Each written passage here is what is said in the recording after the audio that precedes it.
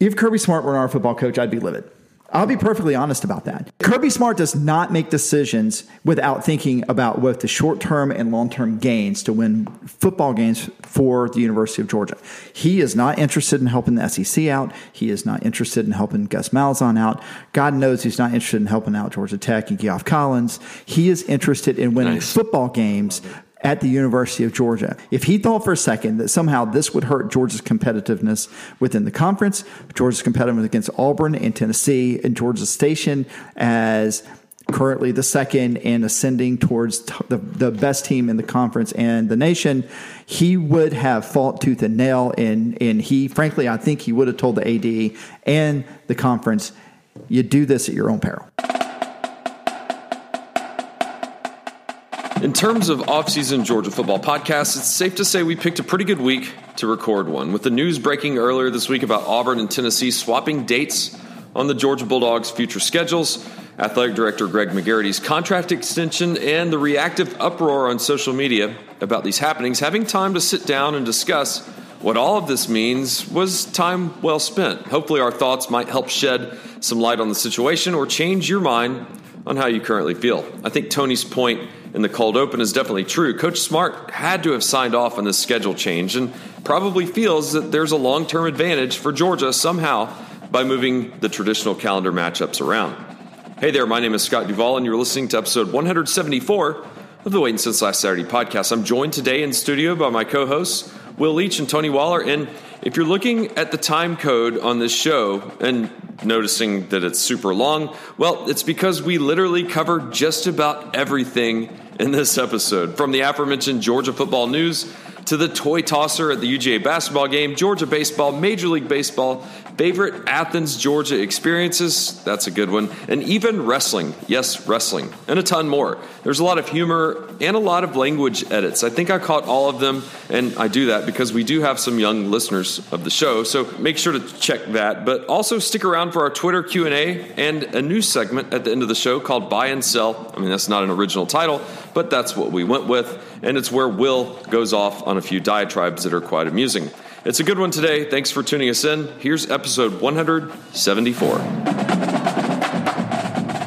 Hi, I'm Tony. It's nice to meet you. I'm Will. I miss you guys. I'm sorry I've been gone for so long. Like UGA Carey, I was stuck in the Aspen airport for an extended period of time. I don't know if you saw, but I love Carey. They were trying to get out of Aspen. On. Yeah, but I have to say my level of sympathy for someone that can't get out of Aspen. On me. I'm stuck in the airport, Aspen. Oh no, we're almost out of Perrier. I'm stuck in one of the most beautiful places on the planet. I can't get home. Come quick, the pate is running out. Yeah, I didn't know Aspen had an airport. I think I've never flown in there, but the one time I saw it, I thought, I would not fly out here in the wintertime. Does it have to go like straight up like an F-16 to get out of there? It's always a reminder that like no matter what beautiful place you are in the world, when you're stuck in the airport, you're just stuck in the airport somewhere. Yeah, and Chili's is about to close. Yes, that's just what it is. But yeah, so I apologize. You guys have done. I've listened to every show that you guys have. I guess all one of them. Yeah, I was gonna say the last show that you did. It was a great show, and I think it was better without me. Sometimes I worry when I miss one that you guys are better without me. Tony and I sweat more because we have to work so much harder and think more. I mean, we can throw verbal crumbs, as it were, and let you run down the trail. I can tell you guys have been working because there's not a lot of bourbon left. Well, that's just Scott's kids, I guess. But I miss you guys, so thanks for. No, this is good. It's like the band's back together. I mean, when was the last? I guess we had a live show meeting with us here right after the Sugar Bowl, the national championship. I think. Yeah, it was in between Sugar Bowl and national championship. And this has been my fault because I'm back doing the show. The show's back on. How dare you do your job? I know the show's back on. And who you had someone from Moonlight and Andre Holland. High Flying Bird, Steven Soderbergh's new movie. Andre Holland is if you're on Netflix, just go watch High Flying Bird. You can watch my guys. Yeah, I have it downloaded. Very good. And Moonlight, which you should have already seen. I haven't seen it. It's great. Moonlight is wonderful. And Moonlighting with Bruce Willis. No, Moonlight. Though I also did like Moonlight, but Moonlight, the one that won the Best Picture just 2 years ago. Was that the one they messed up? No, they didn't mess up. They eventually got it right. But yes, Moonlight won, yes. Yeah, speaking of, I thought one of the best Grierson Leaches I've heard in a long time was the Soderbergh one. Oh, okay. I mean, like I'm Gen X, right? Right. I hear you talk about he is the quintessential Gen X filmmaker, and there's zero doubt that there's just certain parts of his films that just like, yeah, I feel that on a real level, and so I'm looking forward to High Flying Bird because it combines two things that I frankly don't quite understand. I think we'll probably get into that. We'll talk about Zion Williamson.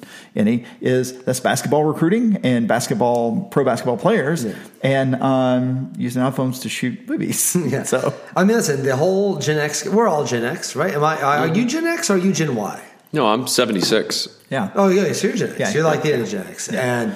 Yeah, so I feel like Gen X is all about trying to do something, but giving yourself a general out if it doesn't work. That describes me in college. Authority. Yeah, screw authority. Yeah, exactly. So, like, I'm known as a try-hard now, but generally speaking, the whole idea of being Gen X is you're supposed to try really hard to do something, but not so hard that you I think show people that you're trying. The movies Reality Bites and Singles kind of summed up our existence in the 90s. Heathers.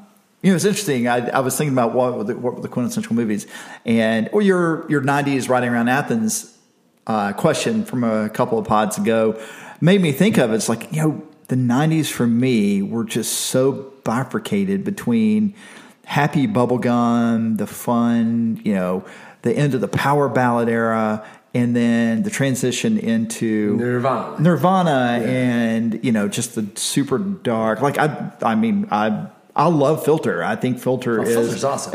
Is an unheralded. They played here a couple years ago. Oh yeah. That unheralded band, but their music was super dark. Yeah. And that's the whole thing. It's supposed to be dark. The whole idea of success is bad. Yeah. Trying is bad. Yeah. Being a part of this capitalist world is bad. The problem is I never really grew out of that the way like a normal person grew out of it. So I still got stuck in it. If I could grow my hair, like for me, I watch Boyhood. And I'm like, I want to be Ethan Hawke. I want to be the asshead loser at the beginning, but still like serious and poetic. Well, there are lots of things I could say about you. Asshead is not one that is even within your range. So Georgia sports. What do we hit first? Because there's two hot button topics right now. We kind of timed this pretty good. Let's roll basketball out. Yeah, I think no one's going to care about basketball in a week. Right. So we should talk about the hot story. Then. So when I say roll basketball the way, I mean let's get all of our Beanie Babies out. Yes. Dear listener, Will, you were there last night. I was. You saw everything that happened. Frame it for us. Yeah. So. Okay, so for what it's worth, Georgia actually didn't play terrible. They just had one horrible stretch at the end of the first half to set the stage. It was like a 9-point game at halftime, right? No, it was like a 12-point game at halftime. Mississippi State went on like basically a 22-1 run. They spanned from the end of the first half to the beginning of the second half. To our non-basketball listeners, that's not good. That's right? not good. Okay, that's not good. And more to the point, to take a step back from it, this year is clear. This is, I think, going to end up being the worst Georgia basketball season since the 50s. Like, this has been a very, very bad year. They're 1-12, 1-13 right now. Things are not going well. And they won their first game against Vanderbilt. Yeah, and everything has fallen apart ever since then. And one thing we have not talked about was we've not talked about several things in Georgia basketball, but one of them we've not talked about was Coach Crean's. A lot of people would have kicked these guys out of here. When I first got here, that I think that quote got around in a pretty negative way. He apologized for it rather quickly. I'm not sure all the damage was undone. If you start doing I don't want these guys on my team even though they have 4-year scholarships out loud, that starts questioning the entire structure of college basketball. Out loud is the important part. Right. No, every coach does this. Yeah. But just no one says it out loud. Yeah. Every coach says, football is designed to do this. The idea, like, you're not my guy, you're my guy, you're not my guy, you're my guy. Even though we gave you a 4-year scholarship, you would be better served having someone. Here's a website. You should explore it. Here's a portal. Have you seen my friend Dr. Portal? So I think that him saying that out loud hurt himself. He couldn't have helped himself any better by getting Anthony Edwards Goose or Dr. Green, whatever you want to say, or Gilbert. Gilbert, I was trying to. It's right there. Whatever Anthony Edwards role that you want to do, or the other cop in Zodiac. Whatever Anthony Edwards role you want to give him, they brought in Anthony Edwards, the number one recruit. Like, so he's the Zion Williamson of this class. He's not Zion Williamson. He's not Zion Williamson, but he is more. For one, his knee's not hurt. Yes, well, we'll get into that. But he is. He's a two guard, so like he's not the physical marvel that Zion Williamson is. However, he is more. Remember Malik Monk? Malik Monk from Kentucky? He is Malik Monk-esque. He's less of a shooter, but more athletic. But he's awesome. Like Kentucky desperately wanted him. Georgia got him. And I think Georgia got him partly because of geography. I mean, has he signed on the line, which is dotted? He hasn't signed. But he can't sign. Like, he can't sign until it actually, by all accounts, he's also worth noting. Everyone loves to hate on Calipari for good reason. But he has a rule that when someone commits to a program, he stops recruiting them. Good. A lot of people don't do that. Bruce Pearl, asshead, does this all the time. But Calipari, I get maybe you can argue this is honor among thieves, but Calipari, once someone commits to a program, he will not recruit them. In fact, he's very serious about this when it came to Higgins. Remember, Higgins had agreed to play for Georgia, and so he stopped recruiting him. And then Higgins came to him when they fired Fox. So he doesn't do that. As long as Crean is here next year, and by all means he will be, the number one player in high school basketball will be playing for Georgia basketball next year, which is... So what kind of impact can one... And I'm not a college basketball aficionado, but I know there's like 10 or 12 guys on the team. So one guy can make that big of a difference in how much of a game swing. I mean, we saw what Ben Simmons did. I mean, they didn't make the tournament, but they almost did. Well, Colin Sexton is probably even a better example. The Alabama guy, who's now the star point guard for the Cleveland Cavaliers. And like he went to Alabama for 1 year. They did not make the tournament, but he... And one of the reasons people hate Avery Johnson in Alabama right now is he didn't build off of that. What really matters, if you get that kind of stud, you need to build off of that stud. And so clearly getting that stud is amazing, and it's a great thing, but you need to build off of that stud. And which LSU has done. Yeah, and Avery Johnson did not do in Alabama. So anyway, we've not even talked about the play where the guy threw the dog on the court. So basically what happened was we all saw it. There was a foul call. Basically, Georgia was down pretty much the whole game, and they made a pretty furious comeback late, and Tyree Crump made an incredible three-pointer to tie the game with 7 seconds left. So Mississippi State, which is a good team, probably going to make the tournament, goes down. Witherspoon, or whatever his name was, who had like 30 points in the game, went up for a shot.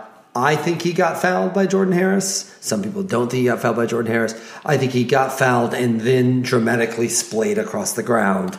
So to emphasize the foul. But I do think he was fouled. So he went up to shoot the two shots, misses the first one. At that point, I physically saw this student do this. There were several people sitting in the area I wish would have thrown it, but unfortunately, it was not those people.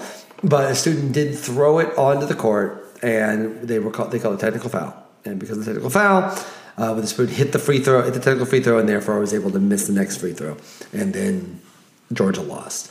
Now, on one hand, I think it is good that Georgia basketball fans are inspired enough to be angry. I've been to a Northwestern basketball game, go Cats, where nobody cared, and they got screwed by a call, and nobody cared because no one was paying attention. The fact that Georgia fans were so fired up about the call speaks well. Don't throw things on the court. Don't throw things on the court. Don't throw things. I mean, that's an inviolate rule of basketball. You don't throw things on the court. Yeah. And I've heard a couple of people argue, well, you can't know who did it.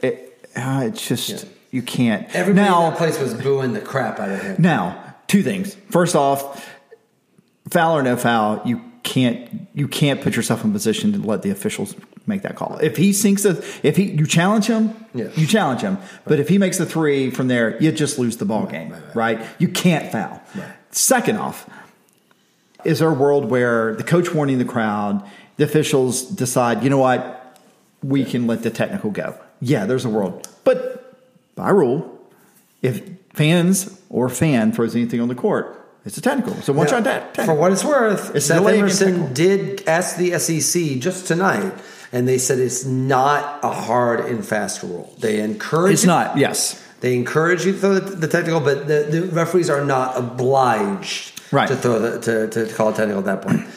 To me, if you throw stuff on the court, you get technical. I mean, that's just that's the way it works, man. And it's unfortunate. Like if that would have happened with 11 minutes left of a 15-point game, no one would have even thought. Yep, it's technical. It's just it was such a key moment, so therefore you threw the technical. They did the technical. Yeah. So go ahead. It's also a microcosm of the season. Right. The whole thing is a microcosm of the season, right? You give up a 20-1 run, you come all the way back. You show a lot of fight. You played a lot of really good defense down the stretch. You played pretty well offensively down the stretch, and then. Not only do you make a foul that is, we can say silly, we can say not silly, we can say it was a foul, it's not a foul. Still, you put yourself in a position to take the ball out, the game out of your own hands. And then, of course, an outside factor comes in and just changes the math on top of that. I think it speaks to the larger issue with Georgia basketball, and maybe we should close here, is the real question with Georgia basketball right now is who is back next year. This was a big discussion of by the way, if you watched the game last night, I mentioned this on Twitter, if you watched the game last night and you see there's a moment where they say the refs are being escorted out by the police, you can see them taken right by me, you can see me, you can see a bunch of... Will, were you yelling? I was not yelling. Okay. In fact, you can see a bunch of people who ran down the stairs to scream at the refs during this. I am generally anti-screaming at refs. Even if they make a mistake, because they're not actually trying to screw you. It's a really hard job. And no, that's not true. Alabama fans swear they are. That's true. Well, Alabama fans, they are getting screwed. Obviously, everybody knows that Alabama fans are constantly getting screwed all the time.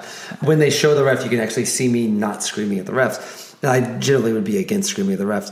But it's worth noting, our group of fans, we spent most of the game going, who's going to transfer out, who's Crean going to get rid of. This is a transition year for Georgia basketball.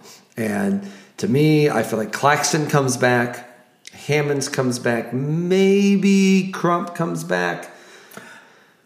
But Crump's a senior. Like maybe he can get, I don't know if he's going to be a grad transfer. I don't know. Maybe I don't know his academic. Does he have another year of eligibility? He's going to be a senior next year. Oh, next year. Okay. Yeah, but he can be a grad transfer if he wants to go somewhere else. I don't know his academic situation, but the point is Crean has made it rather clear that he's got good recruits coming in next year.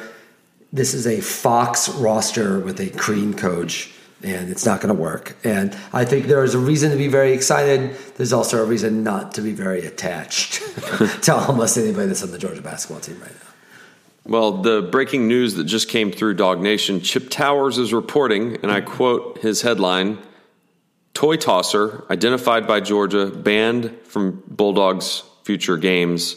And then as you kind of read the end of the first paragraph, it says that he has been banned from the premises for the rest of the season, and his ticket buying privileges revoked for an unspecified amount of time, and UJ would not identify the offending party. I think that is the way to handle it. Yep. To be honest. Yep. That is the right way to handle it.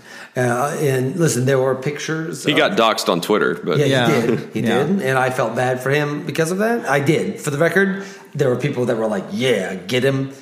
Come on, man. You make a dumbass mistake once. Like, Twitter's real life now, and that can follow you around forever. And I think I agree with you on that. Yeah, I'm of two minds, but I agree with you. Thank God Twitter wasn't around in 1989 for many, many reasons. But, it's just before. I mean, it's easy to make pronouncements. It's harder to try to put yourself in someone else's shoes. Listen, I wouldn't make that mistake. I wouldn't have done what he did, but I'm also 43 years old. And I understand the stakes of my life, and I understand the contract that I make when I go into a sporting event. Yeah.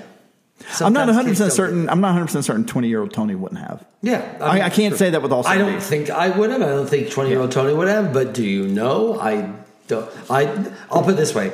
I don't think I would have done it. But I did dumber things then. Oh, 100%. When I was that age. Well, I mean, I think back to 1997 Georgia, Florida.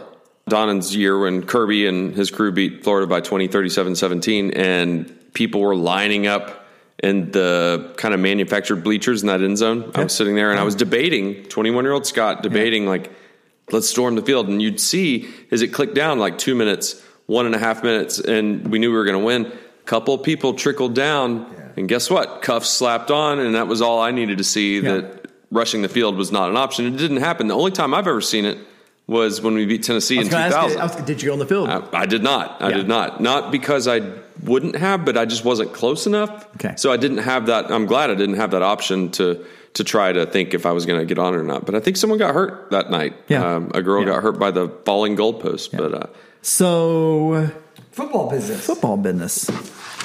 Apparently, we have now a defensive coordinator and a defensive co-coordinator. Does that sound like a real thing? that's not the top. Oh, we're getting to the top thing. Okay. I want you to explain this to me because I still don't entirely understand the schedule. This is the breadcrumb I left for Guess Will. what I did? I wrote down a proposed 2020 schedule. Okay. I can go over it whenever you'd like. Explain it to me. I'm just saying I don't entirely understand. The schedule or the code? Just what changed and what So who should be mad. Right. So here is the people who are angry about it are saying, and they're not wrong, Georgia Auburn's been played that particular either the last Saturday in November or the next last Saturday since in November 1937. Right. And tradition is important. I do not downplay that. And the people who are also mad about it is why would we go out of our way to help Auburn again? Keep in mind because we switched the home and home back. Let's take a step back. What precisely happened? When? Now or then? Now, what's the change? I'm getting there. Okay. So why would we help Auburn by making their November schedule easier? Because what's happened is they moved. They originally, as it was, they played Georgia and then Alabama back-to-back weeks, and also away and home and home. Right. What has happened is that essentially for the 2020 season and presumably the rest of, which is probably for about 4 years, 22 and 24, or not the next 4 years, ending out the rest of the SEC current scheduling. Right. Essentially, Tennessee and Auburn have flipped. Right. So you get Auburn early and Tennessee the end. There you go. But they're not changing the home thing. No, which is I think what I thought frankly, that was the problem. Which I think frankly cheeses people more than moving the date. That's the thing is I never thought the issue was that they had to play them late. I thought the issue is that Auburn had to play at Georgia and Alabama one year and home against Auburn, Alabama and Georgia the way every year.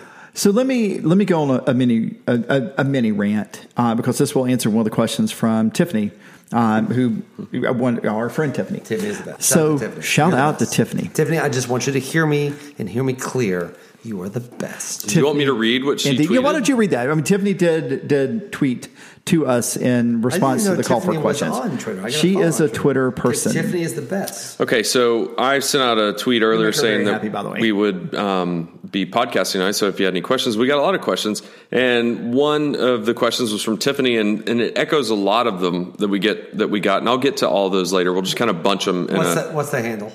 At Tiff Willie. At Tiff Willie. Yeah, Tiffany, sorry if everyone follows you now. Yeah. So Tiffany asked, I would like to also hear your thoughts on this scheduling mess. I need for Tony to convince me that this is creating a competitive advantage for Georgia. Why do we cave so easily to Auburn's whining? And is McGarity staying on another year to finish his master plan? We'll defer the McGarity question. Yeah, we'll get to McGarity in a second. Let me go on the little rant I was going to go on. Here's my problem with this, is that in 2013, Georgia went out of their way to help the SEC, and in doing so, hurt themselves. Okay, in that, we basically played at Auburn 2 years in a row, and also made our home schedule worse because now we have Auburn and Georgia Tech in the same home cycle. So why did they do that? Because of Texas A&M and Missouri. Yeah, when Texas A&M and Missouri were added, they needed some game somewhere to switch around. But why did Georgia volunteer to do that? I think there are cynical people out there would say because Georgia really wants to make the SEC happy, and we are compliant in a way. If you look at the entire history, like Georgia, the Todd Gurley, and Georgia dealing with the SEC and the NCAA. This sounds like the old Georgia. This doesn't sound like current Georgia. See, you're getting to where I'm going. Okay, in saying that the competitive advantage side. If Kirby Smart were our football coach, I'd be livid. I'll be perfectly honest about that. Kirby Smart does not make decisions without thinking about both the short-term and long-term gains to win football games for the University of Georgia. He is not interested in helping the SEC out. He is not interested in helping Gus Malzahn out. God knows he's not interested in helping out Georgia Tech and Geoff Collins. He is interested in winning football games at the University of Georgia. And despite his bland milquetoast comments about, there are things we want to fight about, blah, blah, blah. If he thought for a second that somehow this would hurt Georgia's competitiveness within the conference, Georgia's competitiveness against Auburn and Tennessee, and Georgia's station as currently the second and ascending towards the best team in the conference and the nation, he would have fought tooth and nail. And frankly, I think he would have told the AD and the conference, you do this at your own peril. I honestly believe that. So then what's the strategy? That's a great question, and I honestly don't know. I can't. I've really thought about this in a long way. Is there some long game here? What's the situation? I mean, we can say the strategy is by putting Tennessee later. It allows us another East Division rival because we're usually done playing the East by November. Think about what happened 2 years ago. We played Auburn twice within a 2-week span. You don't have an SEC West opponent at the end of the schedule now, and thus not having to face the same team, potentially Auburn, in the SEC championship game within the matter of like 2 or 3 weeks.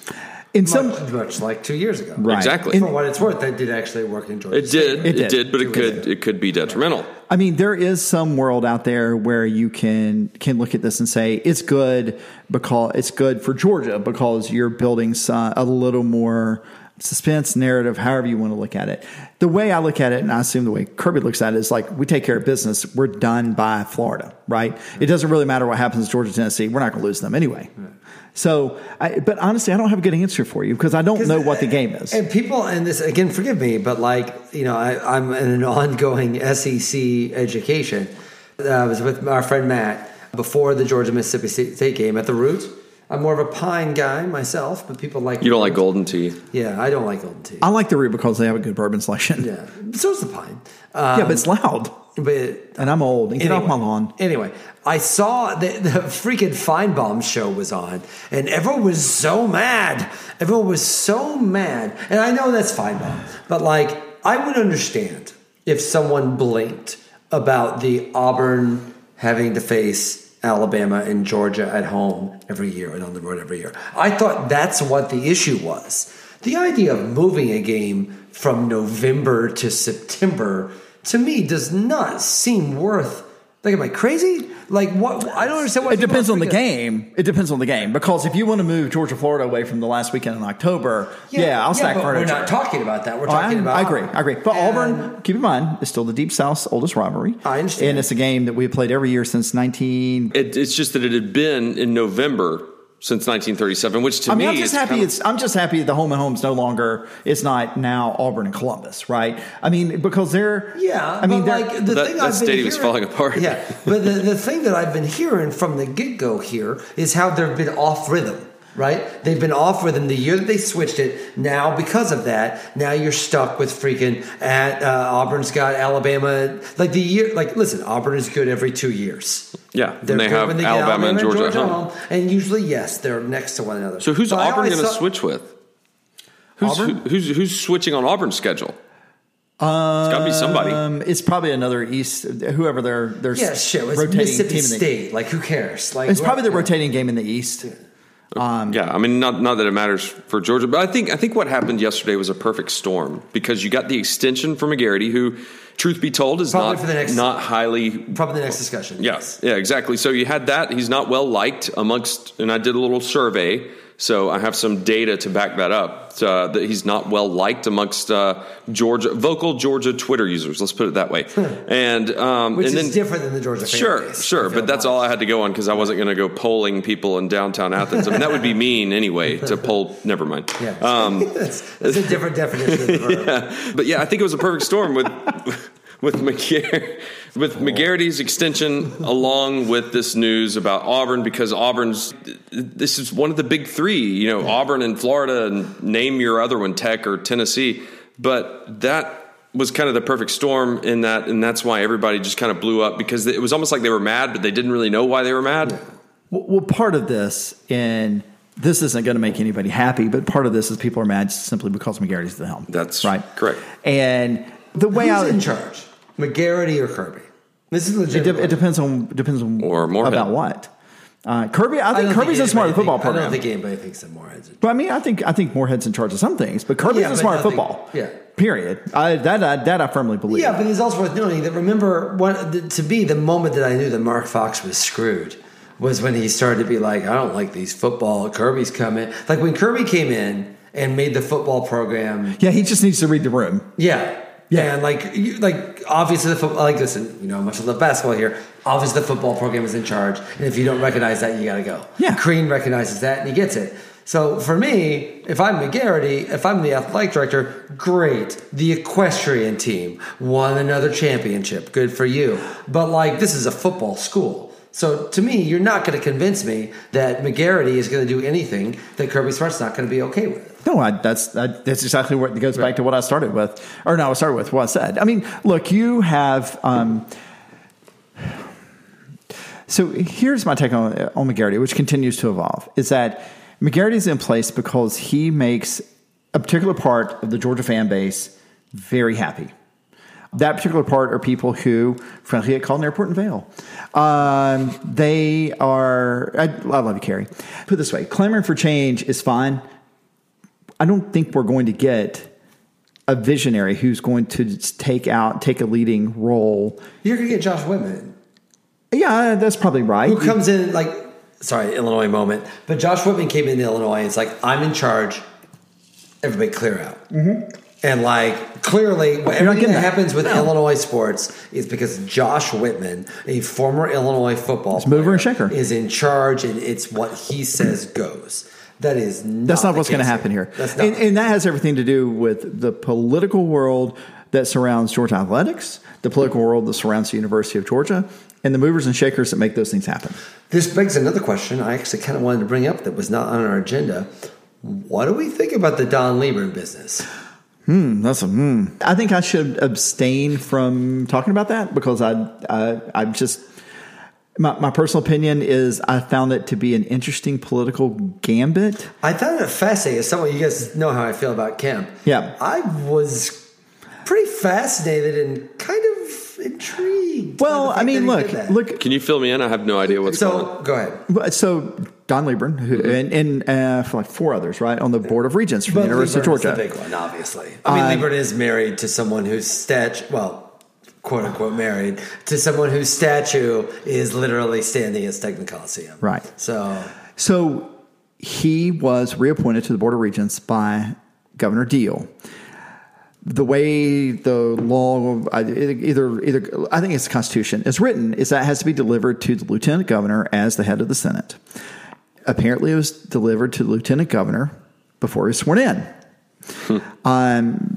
And Governor Kemp saw that as an opportunity, as an invalid appointment, and said that I'm going to evaluate all the appointments. Now, there were more appointments than simply the four Board of Regents, but of course, the Board of Regents is second most powerful board in the state, and creates a lot of headlines. So, and Don Lieberman is one of those appointments. I mean, Don Lieberman, the 40 years that he's been on that board. Yeah. So what happened? Is he not on it anymore? Well, no appointments have been made. That's the interesting part about it. And the reason I'm refraining from saying it is, first off, I work for the University of Georgia. I think it doesn't make sense for me to do so. Of course. But as a factual matter, I think it is interesting the way that happened.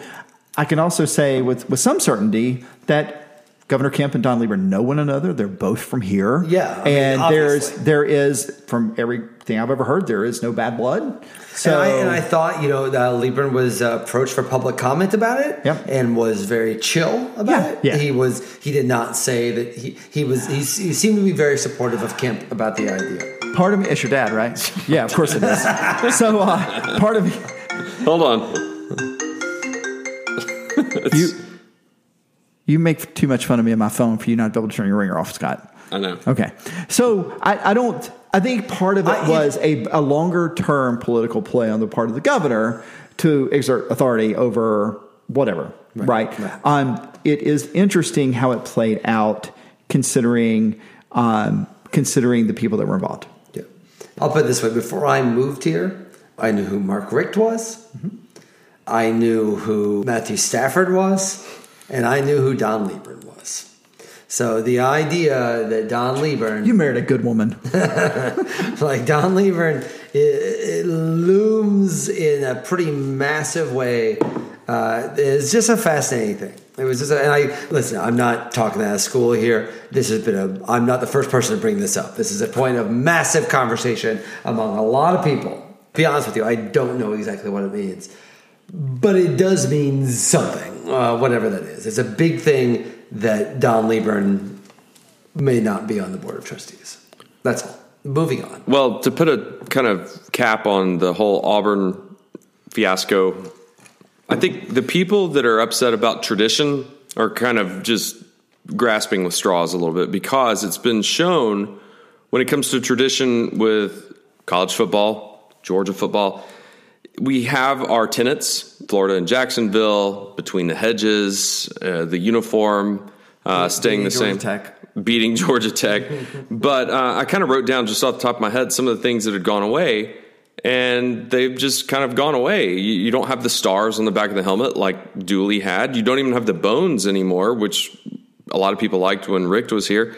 You didn't hear that much fuss about when Donnan added the black stripe down the middle of the helmet in the mid-'90s. Hard disagree. Yeah. And you think about the tradition that they bastardized in Atlanta versus Boise State. I mean, anybody would realize that was a horrible choice. They pulled out the hedges at Sanford to host 1996 Olympic soccer because the field needed to be widened and the hedges were gone. People were so mad about that they didn't enjoy Atlanta United. That's how mad they were about that. I'm going to the CONCACAF Cup. I'm going to the Kennesaw. Oh, that's awesome. Yeah. I'm envious. I'm flying. I'm leaving that day. I would love to have gone to that game. Sorry. That's okay. I'm just waiting on y'all. Sorry. When it comes to tradition... what else is going on, Tony? What's up? Will, let me tell you about my bunions. Sorry. Please, Scott, go ahead. I was just going to end with scheduling even for next year, because we're playing Vanderbilt in August, which is the first game of the year at Vanderbilt. If I got that, get your hotels, by the way. If you don't have them already, get your hotels. Do you guys have your hotels? Not going. You're not going? I'm going to that game. I'm taking both boys to that game. Ordinarily, I would love to take Charlie to that game. He likes going to Nashville for the Georgia Vanderbilt game. But we go to the lake every year for Labor Day. No matter what. And even if there's a home game, even if it's Austin Peay. Well, no, we come to the game, but then we drive. It's an hour. So the one exception to that, we played, Southern Cal and Dallas. I would probably back off to my parents. But will you back off when they play Virginia and Atlanta next year? Probably not. Yeah. I mean, I might go to Virginia, go to Atlanta for the game. Yeah. But again, it's an hour away, or hour 20 minutes away. Yeah. Okay, sorry, go ahead. They're also playing Kentucky and South Carolina in October, which is not the traditional spot for it. And they're playing Texas A&M before in Tech. 19. In 19, yeah, got me this excited. Year. I thought we were going to get a Keeneland trip out of this. No, but so I did write up a potential 2020 schedule. I looked. There are actually 5 games that are already written in ink, I guess you could say. Okay. What are they? So Virginia is on a Monday. The buy-in 9-7. Right? Oh, wow. It's actually like the day before everybody. It's actually Labor Day. Labor Day. It's the Labor Day game, which wait till that comes. People will have a problem with it playing on a Monday. I won't either. And this is 2020. So the 4th week of the season, we have Louisiana Monroe at home. We have the bye, I'm assuming, before Florida. These are locked. Okay. Yeah, by the way, Greg McGarity did make a big deal about preserving the bye in front of Florida. If for some reason we lose the bye next year, that's when the proverbial feces will hit the rotating blades. Right. I don't know why you guys are so crazy about that. It happens all the time, right? Like you're gonna lose. Eventually, you're losing that bye week before that game. You shut your mouth. It's going to happen.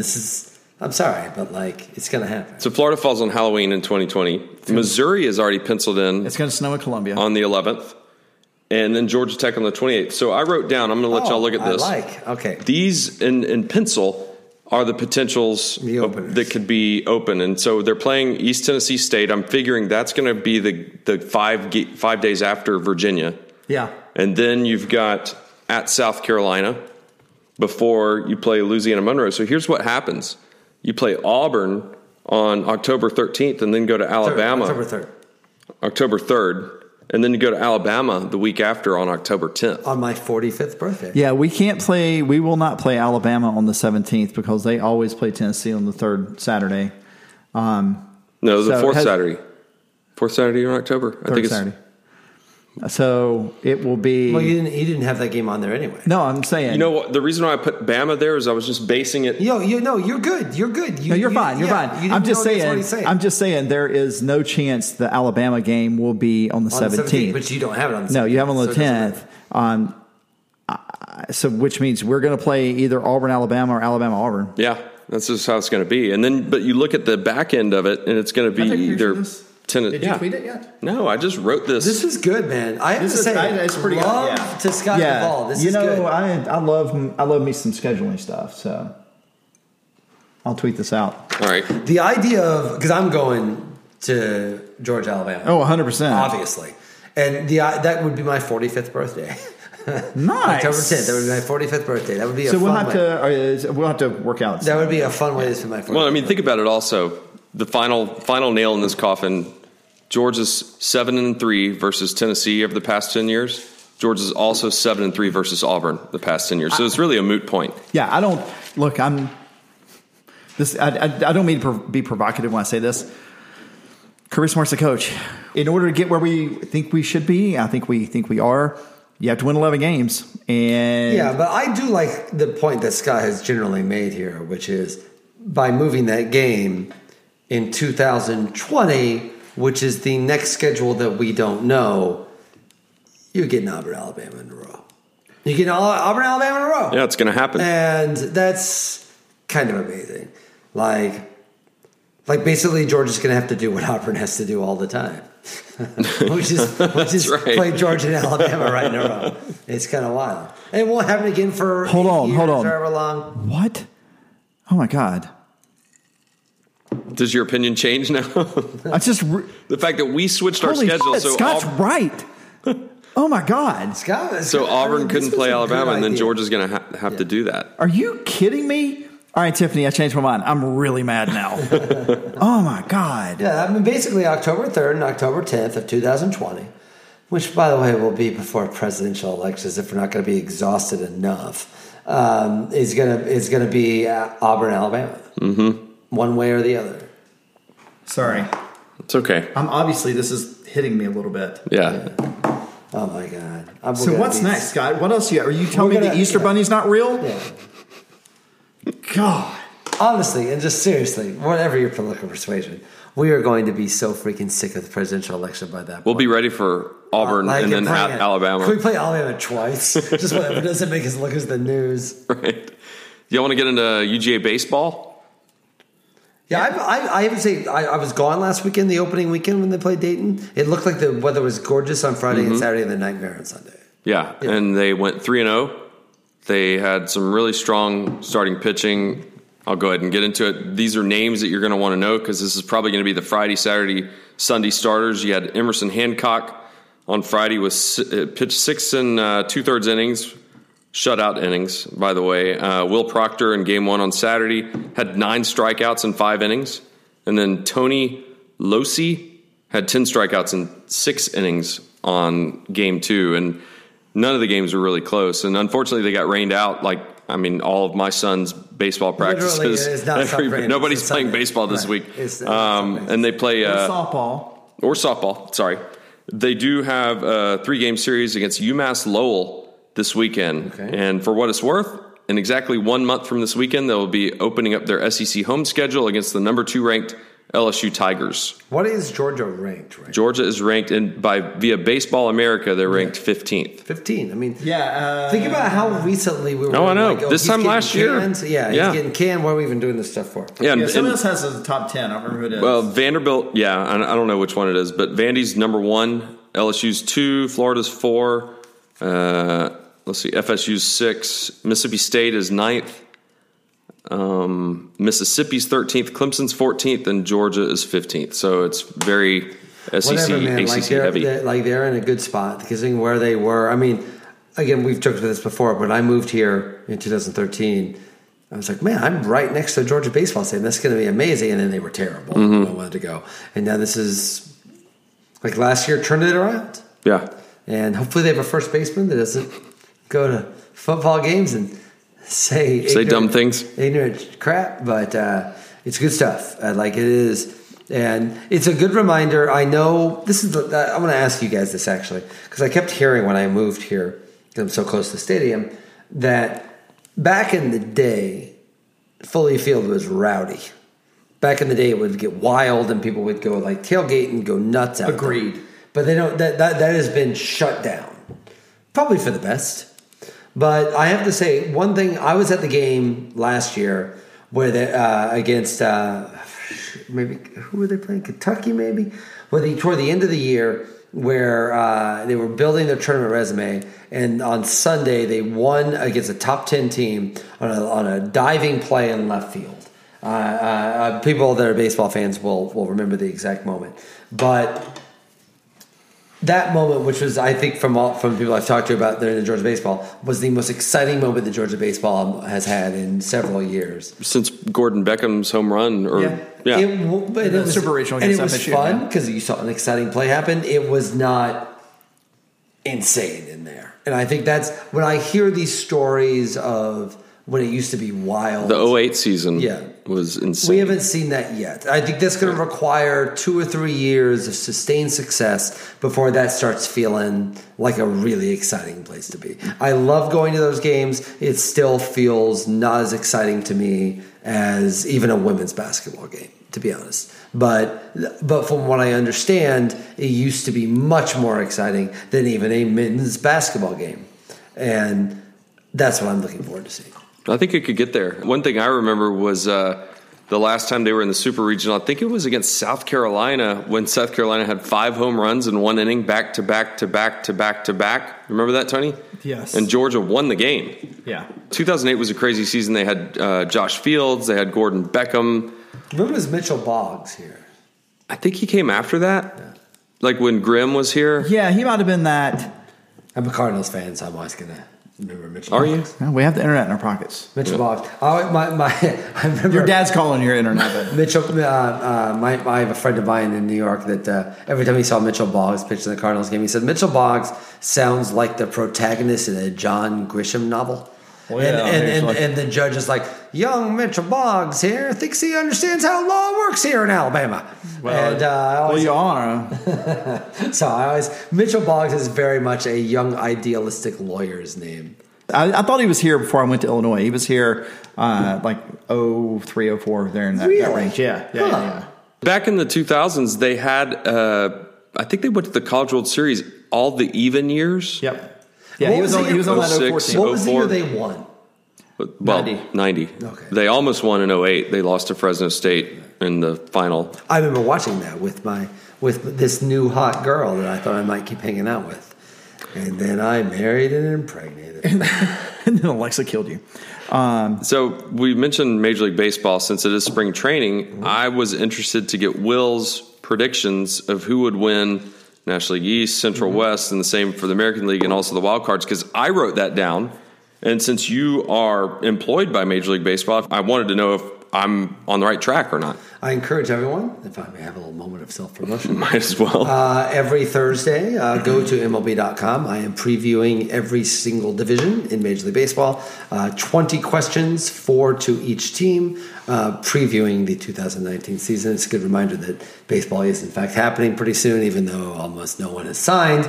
Baseball is going to happen, and baseball is the best. So I just did the AL East today. So will you tell me if I'm right? Yes. Go. Okay. AL East, Red Sox. I actually picked the Yankees. Okay. Yankees. AL Central, Astros. No, you mean AL West. Oh. They should be in the Central. They're not in the Central. They're in the Central of the... Anyway. Time zone. They're in the West. Okay, so let me spitball this. Let me say the Twins. The Indians would probably be the best example. Ooh, that would be fun. Yeah, the Indians are going to win the AL Central. Okay, so I put the AL West as the Angels. The Astros are going to win. Astros. Oh, man, I'm getting it all mixed up. All right, wild card for the American League. The Yankees? Twins. I would say the Red Sox. You think so? Because I think the Yankees are winning this division. And the White Sox. I actually say the Rays. I think the Rays are awesome this year. Okay. I think the Rays, if they were in the Central or the West, probably the Central, they would definitely win the Central. But they got hosed last year. They had a great record and were finished third. Wins, and they were stuck. My guess is the Yankees win the division, the Indians win the division, the Astros win the division. The wild card game is Rays at Red Sox. Okay. All right. Interesting. I'm going to try the National League. Braves for the East? Right now, I would say yes. I'm waiting for the Nationals to do something. But right now, or if the Phillies sign Harper, I might still pick the Braves. But if the Nationals keep Harper, I might say the Nationals. I think if either team in the East get Harper, I'm still going to say no. I think the Nationals are, frankly, a better challenger to the Braves right now than the Phillies are.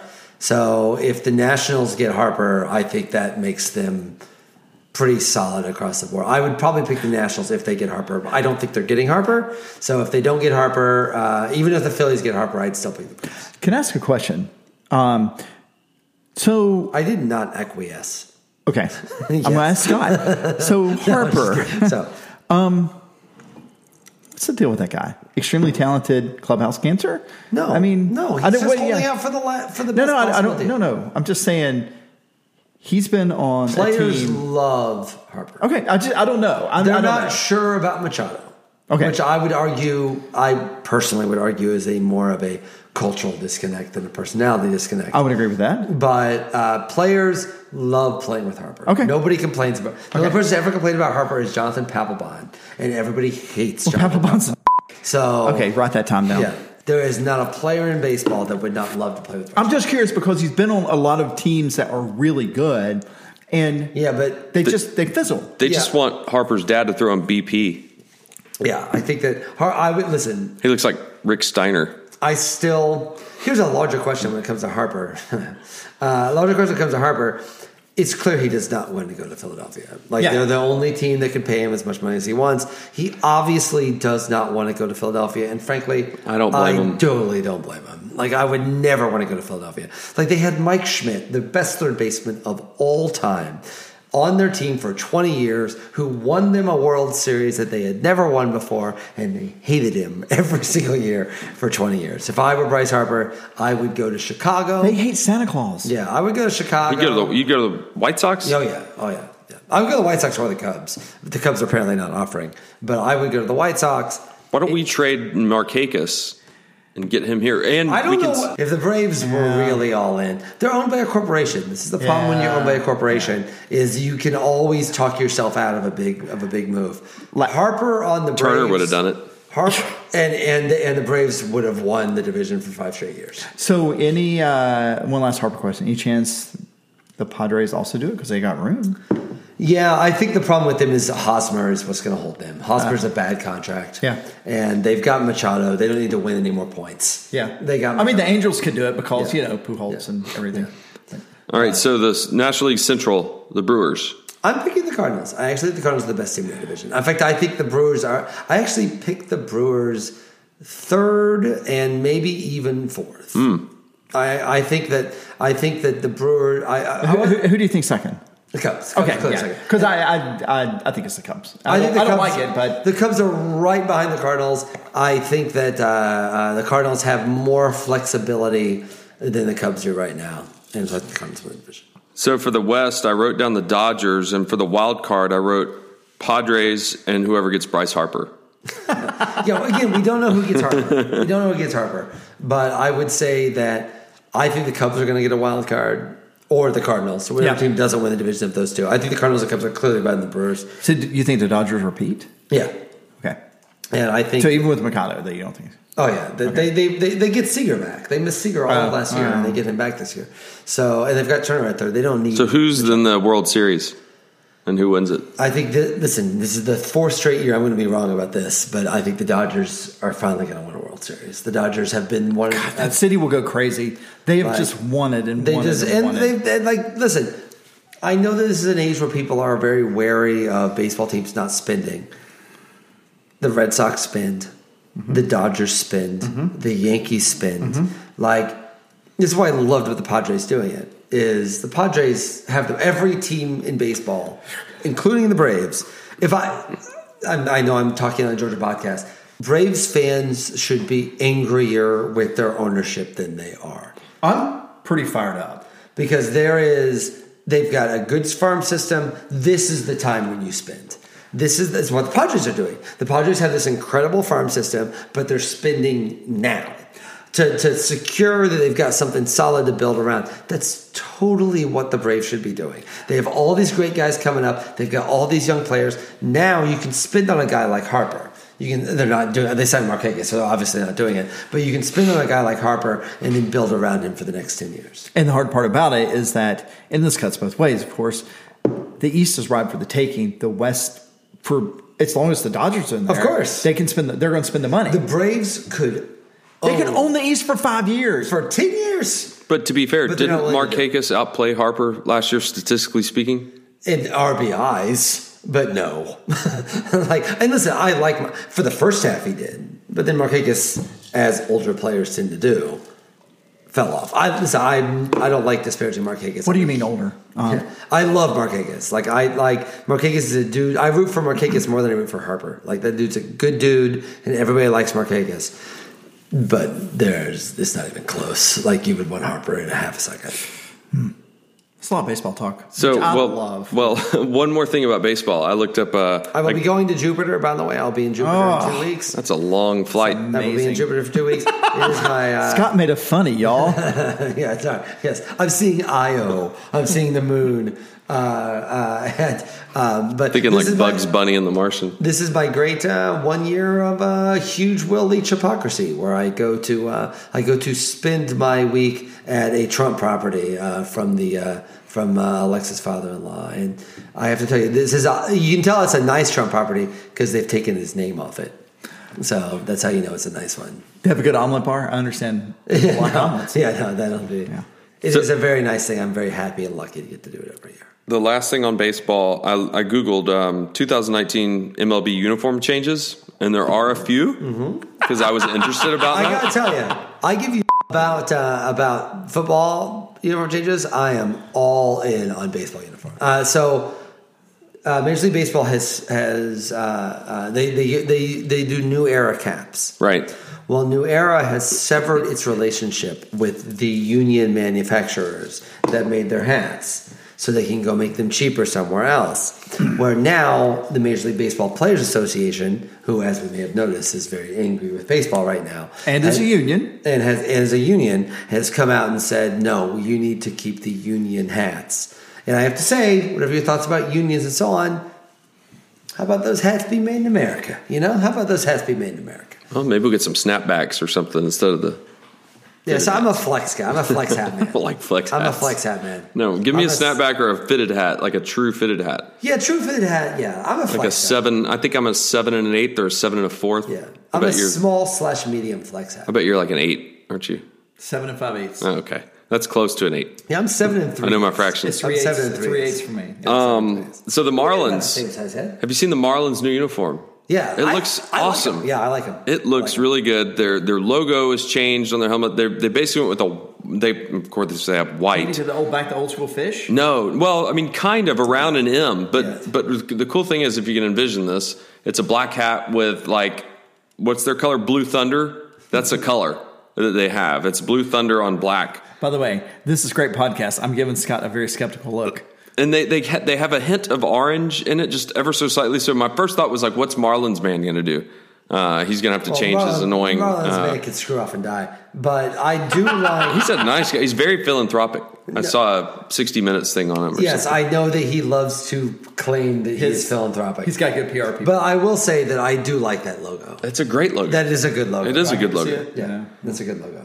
And so as for our Atlanta Braves, they changed the piping on the sleeves and the buttons. So the blue away jerseys and then the new reds that they're going to wear on Fridays, the red jerseys that they kind of went away from, it really stands out because they have this gray piping right down where the buttons are and on the sleeves. You wouldn't know it or you wouldn't think it, but just that little added part really just makes them pop. Looks great. So trust me on that. And then the Cardinals, they're going to bring back the victory blues that they wore from 76 to 1984. So I got thoughts about that. I'm sure you do. That's fine. What? So my problem with the victory, I love the victory blues. This is when I grew up loving baseball. Like everybody loves the 80s Cardinals, right? Everybody loves Vince Coleman, Ozzie Smith, Willie McGee. Oh, yeah. Whitey Herzog. People love the 80s Cardinals. Tommy Herr. Terry Pendleton. Pendleton exactly. Pre-Braves. George Hendrick, Lonnie Smith, Daryl Porter. Braves fans have other thoughts about Lonnie Smith. Yes. But I love the victory blue. Now, my problem with the Cardinals, what they're doing is if you're going to do the victory blue uniforms to honor the 80s, where are the actual victory blue uniforms? What they're doing is a couple of years ago, the Cardinals started these fake throwbacks where they look like jerseys from the 40s that Stan Musial would wear, but it's nothing that they actually wore. Yeah, they're fake throwbacks. It conjures up nostalgia without actually being a jersey they wore back then. So what they've done then is they've taken those jerseys and made them victory blue. Okay. So basically now you have a fake jersey that no one actually ever wore back then. So what I love is the old, like they're still button up. Mm-hmm. Like in the 80s, nobody wore button up jerseys. All just pullovers. They wore the pullovers. These are like the victory blues they're bringing back are not pullovers. They're button-ups. And they're pseudo throwbacks. They're a weird mutation of the 40s throwback jerseys, except now they're victory blues. And I would argue that is in fact morphing nostalgia into a way that is not the way you want to do it. Like imagine if you took the old Georgia, the old school 20s, 30s logo, but then combined it with blackout. Like, that'd be weird, right? You could be combining two. Oh, see, Scott likes it. Isn't it weird? It's like the fly. Sure. It's like Brundlefly. Scott, like, you can't, mix. I'm very simple when it comes to Scott just leaned back and put his hands behind his head, and I don't know what that means. It was very weird. It's Brundlefly. You don't want the uniforms to be Brundlefly. If you're going to do an old school throwback, do the old school throwback. What they're doing is this weird amalgam of 3 or 4 different things and putting it together as one. I think the Washington Redskins' new quarterback next year should wear a single bar face mask then and throw it back to Theismann. But see, that would be a real throwback. You meant Sonny Jurgensen, but okay. No, Theismann had a single bar. Did he really? Yes. That explains this. The big jersey thing happening in baseball is not happening until 2020. Which is the Padres are going to the old Browns, which is wonderful. That is amazing. I can't believe they ever. Have you ever seen their weird military honoring? Yeah, they look terrible. I've always wanted their hat because it's my initials. Yeah. Oh yeah. See, yeah. SD. The Padres have the most beautiful uniform in all of baseball if they would just go back to it. And apparently they're going full with the Padre on it? With the full brown, the old Gary Templeton, nice. Tony Gwynn. They are doing that jersey in 2020. Dear Atlanta fans. And it's not like a throwback. They're wearing it. They're doing it the way Will wants it done. Yeah. Just like with the White Sox. The White Sox will occasionally wear. Are they going to wear collars again? Remember the old White Sox, whether it was socks. It was an SOX and it looked awesome. Imagine that merging it with this weird occasional 90s jersey, the Jordan jersey. Remember when Jordan was playing for the White Sox and it was all black and it was all you don't merge the 80s jersey and that. You let the 80s jersey live. It's like what the Pirates do. They bring out those ugly yellows. But see, those are beautiful. No, well, I mean, they're hard to look at. They are hard to look at, but they're specific and awesome. Yeah, it's like Willie Stargell. Right. With the painter's cap. Yeah. The painter's cap. Yeah. Kent Colby. Yeah. All right, 2 more uniform things. The Indians have finally gotten rid of Chief Wahoo, and they have a C on their hat. That's what they're. And then the Twins have a blue and gold alternate jersey with the TC for Twin Cities on the sleeves. So I have to say, I've been making fun of Scott a lot for his jersey stuff. When it comes to baseball stuff, I'm so into this. I'm so in. Still out. All right, so that's kind of the end of the podcast because we don't have any. We got to talk Oscars. What's the other stuff? We don't have. We haven't talked about Joni Taylor yet. Yeah, we didn't talk about Joni Taylor, Superwoman. Did you say who? No, I thought you said Tony Taylor. Yeah, Oh, I was like, hold up. No, I thought I wasn't listening. No, I know who Joni Taylor is. So who won a game, which has been a disappointing year, by the way. They won tonight, by the way, against Arkansas, which is a nice win. Yeah, it's been they're nearing bubble territory, but more to the point, they won, and then Joni Taylor gave birth. Now, if you 12 hours later. Now, for what it's worth, if you went to a Georgia basketball game in the last month and you saw Joni Taylor, you were like, she's going to give birth at any minute. Like, she was very pregnant. Like, she was, it speaks to how awesome Joni Taylor is. This has been a bummer of a year for them. It's actually been a little bit of a step back. I think that I understood the decision they made of, I know they kind of let him retire gracefully, but clearly they were ready to go in the new direction. She seemed like a very smart decision in that. This year's been a little bit of a bummer, I have to say. This year has not been the year you would hope. Q Morrison getting hurt at the beginning of the year certainly did not help matters, but you'd like to see them get the tournament this year. And they're a little out right now, but it feels like they should get in the tournament this year. And I think they will. And I don't think it's a disaster or a sign for a different direction to go if they don't make the tournament this year. But it feels like they should get in the tournament this year. Agreed. So a couple of the tweets that we got that we have not covered, we've only covered Tiffany's. What's up, Tiffany? At Tiff Willie, Willi. If y'all want to follow her. Hey, Tiff, what's up? She makes great bacon wrapped somethings. Bacon wrapped everything. Yeah. She makes the great. Okay, so Sea Dog Knight says, shout out to the women's tennis team winning the indoor national championship. Yep. Oh, yeah. UGA softball and baseball are both in the top 10 coming off opening sweeps, but will this rain ever let them play again? So thanks, Sea Dog Knight. We agree with that the women's tennis team. It's baseball. And we also agree that it's never going to stop raining. Yeah. Okay, Shan, I think he's on the West Coast, way out there in Washington or something. Seattle, I think. TNRLM. Yeah. Love that handle. What in the wide world of sports is all of the scheduling BS about? How does swapping Auburn and UT benefit UGA? Why would we do it if it doesn't? Why don't we demand payback for the 2 consecutive games on the Plains? I think we covered that. Asked, answered. I do think this is an example of how we are so desperate for something to be angry about. Yeah. When it comes to football. I get it. It's the off season. I get it. Yeah. And at Mateo Phillips, Matt Phillips says, what is McGarity doing? So just wanted to We read actually his tweet. did not cover the McGarity extension. His extension. And it's a 1 year. It's a 1 year. I mean, I did a little bit when I said, look, McGarity is still in there because there are people that like what he's doing. Those people are not. Those people are the true power levers behind the athletic program. And I derailed this with the Lieberman part of this. Yeah. Right. So, I mean, look, the metric for success at the University of Georgia is some combination of very good football, other sports good, and continuing to make money, with continuing to make money being a number one. And there's just no way around that. And Georgia has been continuing to make money. So, I don't hate McGarity.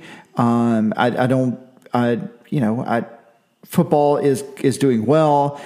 I personally think men's basketball is on a trajectory, on a place where it could be going up. I mean, I would say, listen, I got no love lost one way or the other, but I have to say, it kind of seems like he's doing all right? Like, he brought in Kirby Smart, who clearly has changed he oversaw. So I'm going to play the but Georgia fan. Okay, let's go. Let's go. Yeah, but that wasn't McGarity. That was the money people. He is the athletic director. Yeah, but that's the money people. Okay, well, fine. So if he hated all of those people, or he was not listening to those people, he would either be out of a job, or he is the one that actually. You know what I think? You just hit on something, right? The reason he's still in the job is that he had people the guts that gets the decision that made the decision about Kirby, for example, like him. And listen, I remember watching. I wrote about this when the weird I guess Mark Richt's retiring. What is this? That was the turning point when he was sitting there. Yeah. Next to him, it was so awkward. I really think, and I could be wrong, but I think that might have been one of the turning points, just because the optics were so poor. I mean, he's terrible. He is terrible at PR. I mean, there's no doubt whatsoever. He is not great at PR. And the Mark Richt retirement ceremony / firing, whatever it is. Like the more and more you think about it, the more insane that was. But I mean, there's a whole world out there of other things, including, we brought some up earlier. I mean, our dealings with the NCAA. By the way, shout out to Missouri. Shout out to Mizzou. It's hard, right? But the reality is that by the matrices outlined by the people that give money to the University of Georgia, he is successful. Mm-hmm. And there's no way around that. Yeah. And I have to say, that's not nothing. Well, it's not nothing. No, that's right. It's not for nothing.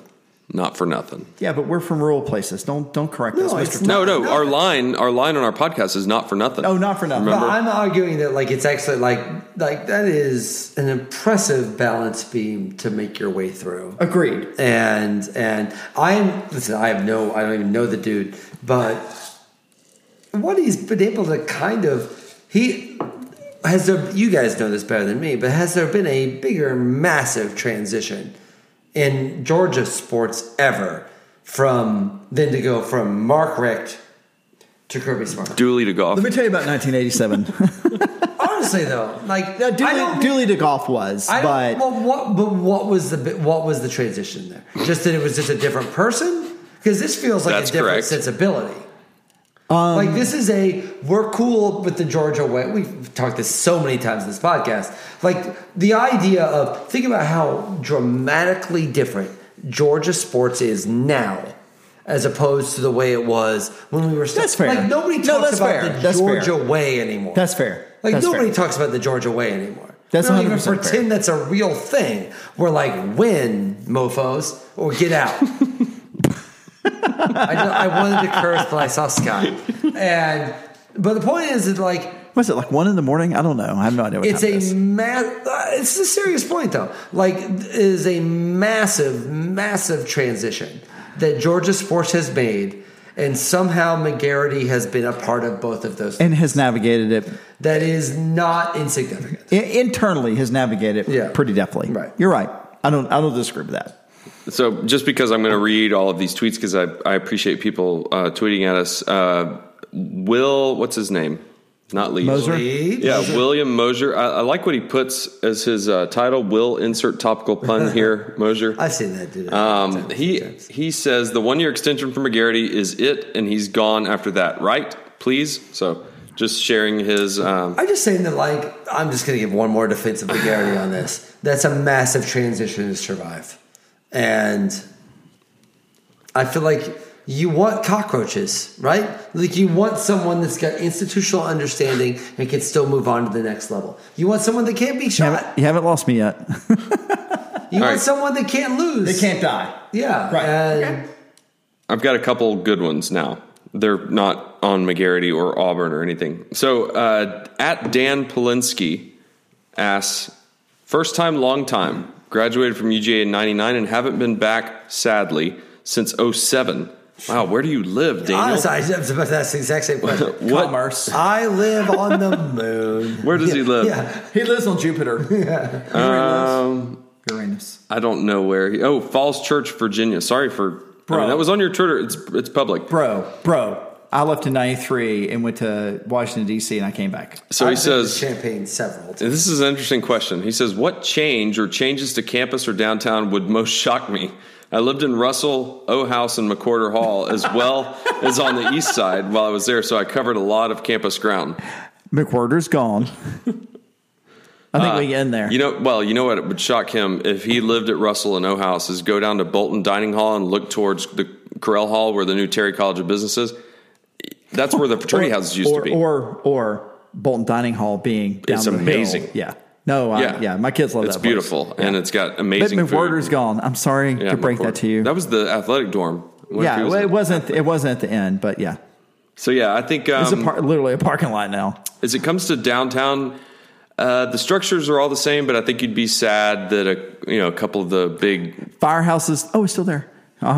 places had gone. Isn't everything now just a bunch of high-rises stuff for Downtown? No. Georgia Theater's still there.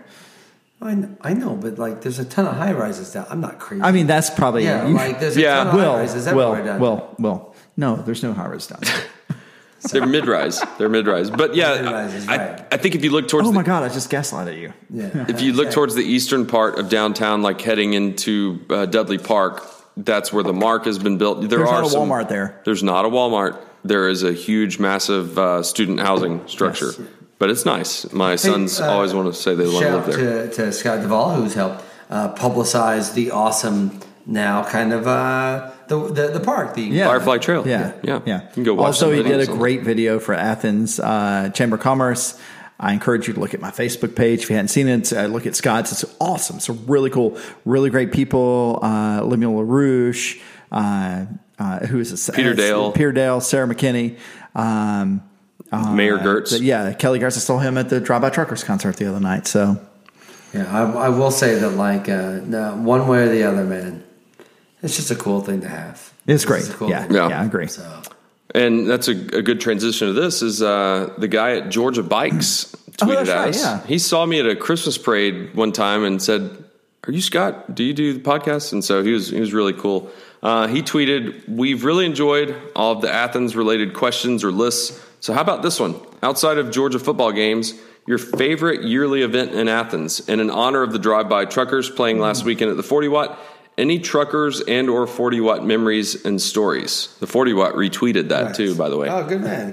That's a good question. You should start. So the Heathens Homecoming definitely is on my always to do list. This year I was away this week. Right. Yeah. You were in New York, right, for a wedding. I was doing the Will Leach show. Yeah, Matt, season 2 our with friend Andre Holland. Our friend Matt Brown's like, I get back down. He responded to that.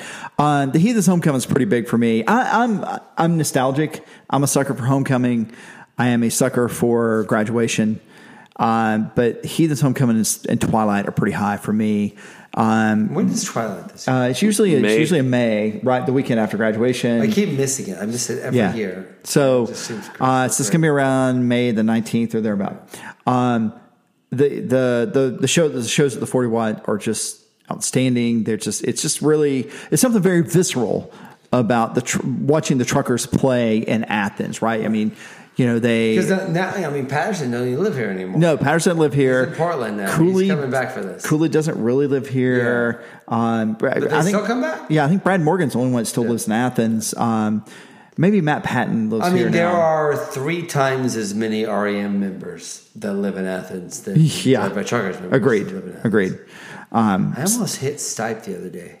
Really? You saw him? I saw him at the movie theater. So we were talking about the I see Drive-By him at the Earth Fair all the time. So you're talking about the truckers. I saw Kelly Gertz, saw Burtis Downs at the trucker show. Love Burtis. They were both standing behind me, and I turned around and looked at Patterson Hood's hanging out right there behind us, watching the Eyelids, who were the opening band, who is they're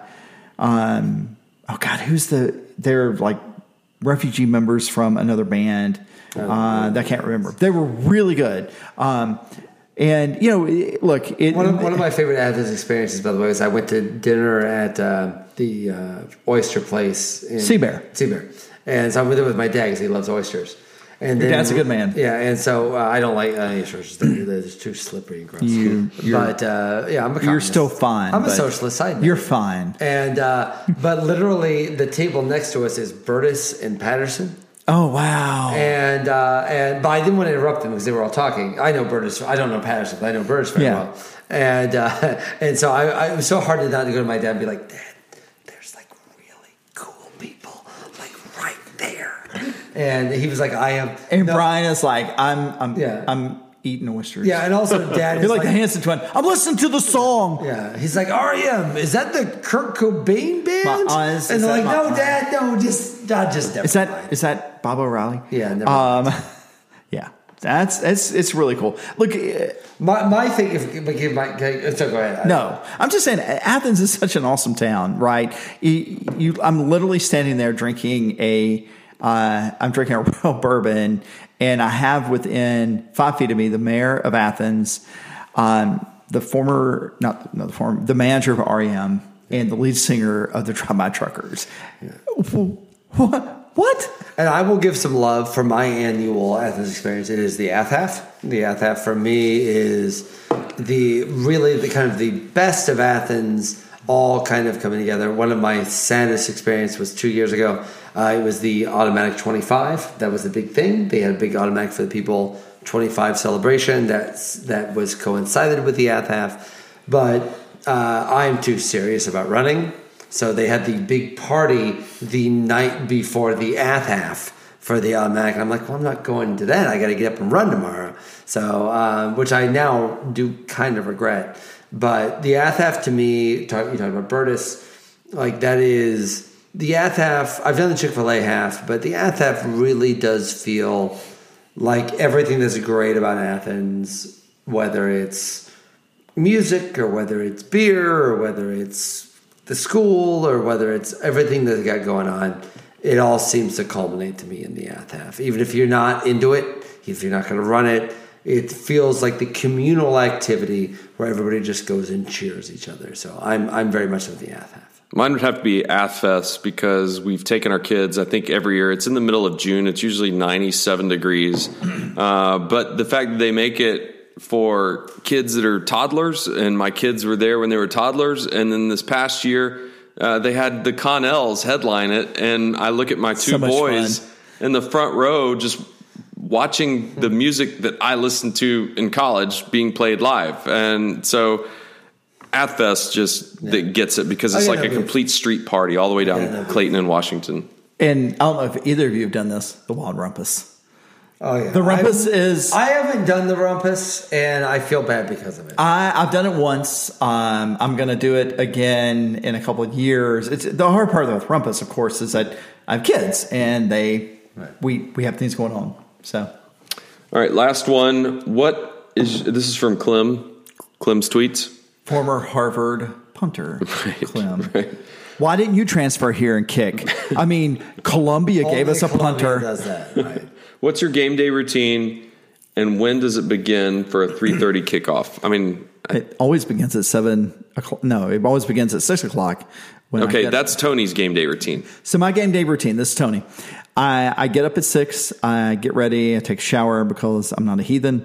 I get to the tailgate spot, literally just in time to back the van up into the area and unload in time for set up at 7 o'clock.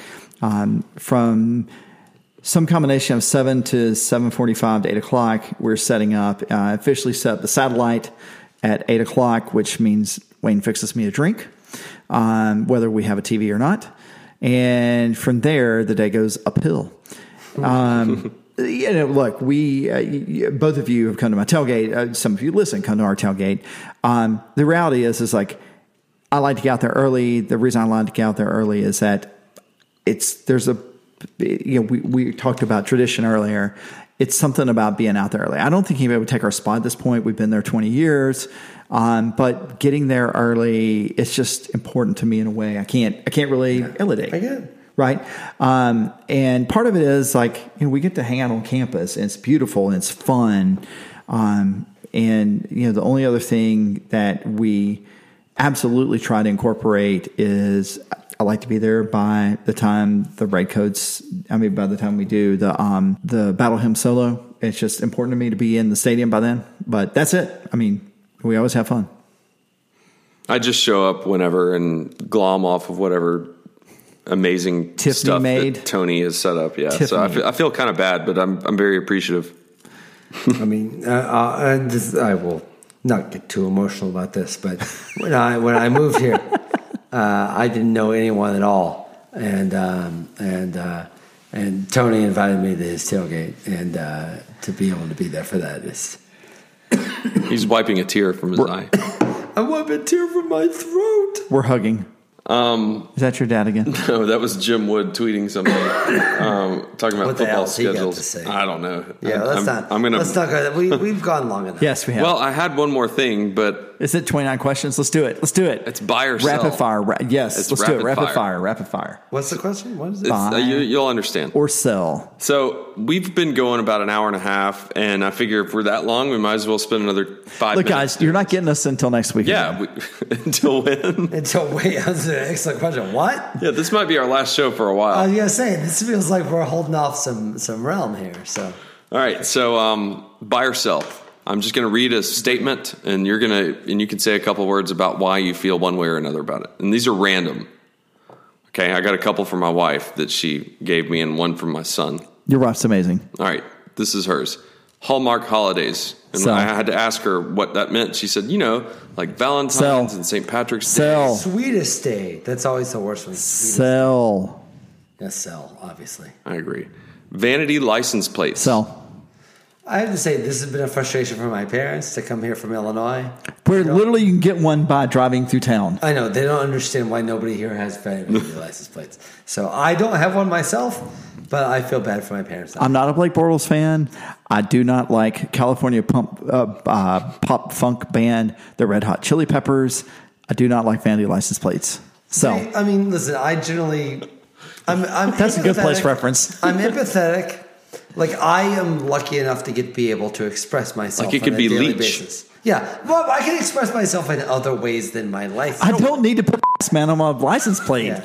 I live my life that way. That's the thing, though, right? Like, I feel like a lot of people... I'm just going to put a parental advisory on this. I'm not even going to. There's no way I'm going to bleep or Okay, I'm cut going to let it everything. go. I'm going to move on. Yeah. Go on. No, but I just wouldn't want to be that rememberable It's just not on the road. Makes no sense to me. Anyway, all right. Buy or sell family road trips over 1,000 miles. Obviously, buy since I'm going to Yellowstone. I'm doing it too. Bye. We're Yes. driving to Colorado. Yeah. That's how you When are you truly going? know each other. Spring break. Yeah. Oh, dude, come on. That's how we truly know each other. Yes, That's how you truly we're going to Yellowstone. The second the kids get out of school, we're heading out. Yeah. So you're going to be kind of in my parts, but we will be close, but won't be near each other. Except for you're going in March and April. I'm going in May. So we won't see each other. Probably not. All right. Winter sports. Buy or sell. Buy. Sell. Screw I that kind of figured you'd noise. say sell. All right. Family sit-down dinners. Buy. Oh, yeah, bye. Yeah, we did that tonight. So I was writing this down when we were having our family sit-down dinner. 9-game. What are you? You're pro, or what did you write it down? I'm for it. What did you write down? Because like this sucks. No. I'm Sell the 9-game SEC schedule. Buy. Bye. I would buy that too. Stegman Coliseum. Buy. They've done a lot of changes to it. Buy. Okay. I'm not going to argue with you. Alternate uniforms in any sport. Sell. Bye. I knew- Sell. After Will's admission about baseball uniforms, I knew he'd be a buy on that. The Alliance of American Football. Buy. Sell. I am a longtime Kingsland Apollo fan. I'm sorry. I talked about this but I just did my show, and they're all like 24. All the producers on the show are like 24 years old, and I felt so old because they were like, "What do you think of the Alliance of American Football?" I was like, you know what? When the Super Bowl was over, I was actually okay having a little break from football for a while. And like, I like football. I love that Steve obviously Spurrier's like coach. football, but I was okay being like, you know what? I'm in the natural rhythm. Come August, come July, I will get back into football. But I did not need football in my life that quickly. Yeah. Buy. Sell. All right. Hoverboards. Sell. We have one. I can't write it. You are history's This greatest all monster. checks out. The Oscars. Buy. Bye. Always buy. I mean, these Oscars are going to be horrible. Yeah. But in a general sense, But what if they're not? they're going to be horrible. But we've decided they're not going to be great, and suddenly they're not going to be great. The only way that anyone gives these Oscars any credit is we've just lowered the bar so below that we're like, oh, nobody set themselves on fire presenting an award. They did great. Well, Like, when Roma wins Best Picture, you're going to be walking on air. I will. That's actually true. I realize I've seen, I think, one movie that's even nominated for anything. Black What was Panther. No, I didn't see that. I gave you a bunch of screeners. You know what? I have a question about screeners when we're done, by the way. Walker watched the Cliff Guy, the documentary. Oh, yeah. Free Solo. Yeah, it's really good. He was watching it on the way to Columbus when they were driving, and my wife said that she would turn around and look, and like his hands are sweating. It's and he's amazing. Like, that movie is amazing. He loved it, so he hopes that thing wins. All right, I'll move on. Movie popcorn, buy or sell? Generally speaking, I would buy. I just go to so many movies that if I ate popcorn every time I went to the movie, I'd weigh 400 pounds. So the official line is sell, the actual line's buy. I'm generally with him on that. All right, just a few more. Chick-fil-A downtown. I haven't been. So it looks great. I go by there every day for lunch, and is it super convenient? Sure. But does downtown need, even though it's a Georgia thing, does downtown need another chain? No. I have to say, I'm kind of Team Waller on this one. I'm down there. I get it, but like that place needs more Jittery Joe, less Chick-fil-A. I'm going to abstain. And look. I'm also. Can I ask something to you guys both? Sure. I've been wanting to ask you this both for a long time. Okay, hold on. I love Shane Todd. I've known Shane Todd for 30-something years. Shane Todd. He's the owner of the Chick-fil-A franchises. This is nothing Chick-fil-A related. Right. I'm just saying that it has nothing to do with Shane Todd, nothing to do with Chick-fil-A. It's just downtown doesn't need another chain. This is just a question. I know it's late, and I know this is probably the wrong time to ask this question. But it's absolutely insane to me that you people have a strip club downtown. Isn't that crazy? It's absolutely insane to me. No, it's not. You guys have a strip club. Toppers. Like right downtown. It's totally insane. It is. I mean, think about it. It's completely insane. Well, there's like a strip club like right downtown. Well, what's the name of the place? What's the name of the place? Silver Bullet. What's that? The Bullet. Yes, Urbana's very own Silver Bullet. No, it's not Urbana. It is Champaign-Urbana. It's Silver Bullet, but it is like 15 miles. It is inside of where every campus has that place. Well, it's just not usually downtown. It's a half a mile past downtown Urbana. Oh, it's farther than that. It's just the other side of the intramural fields. Oh, no, you're wrong. It's much farther away. I guess. Friends, Google Silver Bullet. But I'm just saying, it strikes me as absolutely freaking nuts that this is a campus. Well, you can't you can't buy a beer on Sundays, but there's a strip club right downtown. First off, you can. Second off, God bless America. For the record, I have never been there. I don't know if you guys have been there. If you've not been there, I have never been in. But so I don't know what it's like in there. I don't know if people are like reading Bibles. I've heard it's nicer than you think. Football. I've never been in there. I've heard that if you try to get money from the ATM, that it gives you its own currency. It gives you monopoly money. Honestly, I haven't been in there. Allegedly, if you take a step, I haven't been there 15 years, but it is absolutely insane there is a strip club in downtown of a college campus. There is I cover collegiate sporting events all the time, and there are never strip clubs in the downtown. Well, they never exist. They have a decent steak. All right, I'm going to move on. Dip steak. I'm going to take this a completely different direction. But you know that I'm right. It's totally insane. It's weird. Or you're not. It's weird. When does this place open at 5? Buy or sell Machado to the Padres? Bye. Okay. Buy or sell Nike stock? That was the one Jack came up with. Jack's pretty smart. So this obviously is a reference to Zion Williamson. His family got plenty of money from Nike. Why not? Yeah. I kind of feel like long term, if you buy Nike stock, you're going to be okay. Buy it today because it's probably down. Right. All right, buy or sell live mascots? Buy. That aren't named Uga. Yeah, buy. Okay. Who doesn't love Mike the Tiger? Okay. Unless you're a bull. Bevo's fun. Buy or sell bourbon drinks, not just bourbon, but mixed with something like an old fashioned? Oh, I'm fine with them. Buy. Okay. I just can make a fucking Diet Coke after I'm here. Buy or sell, the last two. Buy or sell taco stand? Buy. That's why I put it in here, because I knew he'd struggle with it, because I'm all about I'm not proud of it, but buy. In a pinch. That's a good pinch. In a pinch, buy.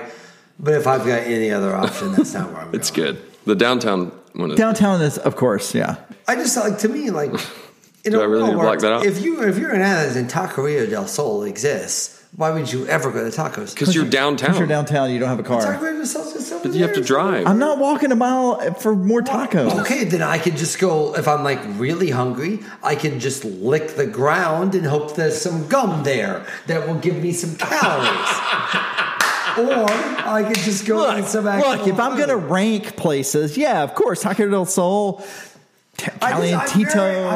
I'm very unsympathetic to but there's no food around me. Like, there's always food around you. We live in 2019. There is food everywhere. So I'm with you, but the pinch that you need to do taco stand is a very tight pinch. All right, so this is the last one. Next Saturday, I am, if you can see my calendar up there, I'm going to the Classic Center because they're having a bona fide wrestling match. And I'm taking my boys, and I'm going with my dad and a couple other friends. That's probably where my dad was calling tonight. He's excited about it. Buff Bagwell is wrestling. Buff Bagwell. And I think one of the Steiner brothers might be wrestling. So I'm going to be wearing my NWO Wolfpack shirt. Of course you are. So buy or sell wrestling. You do not want to know my thoughts on this. Go ahead, Tony. So, as a sport, it sucks. As a source, Entertainment. as entertainment, buy. Sell.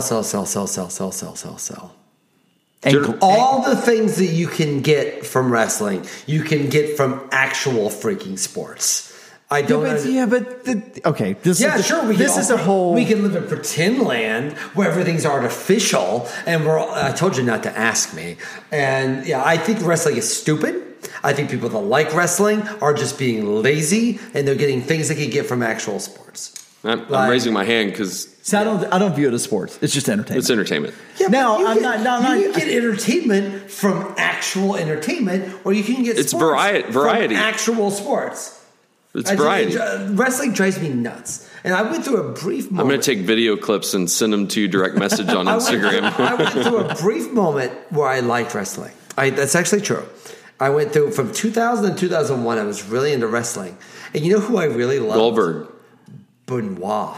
Benoit was Chris Benoit. amazing. Because you know what's great about Benoit, and I know we're not supposed to talk about Benoit because Benoit, but like the thing I love about Benoit is that dude was intense and focused, and what he was doing was outside of all the bull snoot selling crap. He was like, this is my art form, and I'll go to the crazy Japanese thing where they stab me in the face and rip my face apart, and I will also go and play like I was at the WrestleMania in Madison Square Garden, the 20th, the big one where Benoit won. Benoit won the WrestleMania in Madison Square Garden. I was there, and I cheered my heart out. Did you get a shirt? I'm not going to advertise my brief moment of shame, but I was there, and I have to say, it was incredibly entertaining. But after that, all of a sudden, that was the brief moment, and forgive me if I'm wrong, but it seemed to me that wrestling was trying to get more in the direction of athleticism and less in the direction of bullshit. And now, and like that was the time of Rob Van Dam and Kurt Angle and Chris Benoit. Yeah, guys were all about the athleticism and Kurt Angle was an Olympic wrestler. I know, and he was amazing. And those are the people I loved. And then Stone Cold. Then it became. I came after Stone Cold. But the guy that took over was Triple H. And Triple H was a showman. And he was an athlete. I don't mean to disparage his athleticism.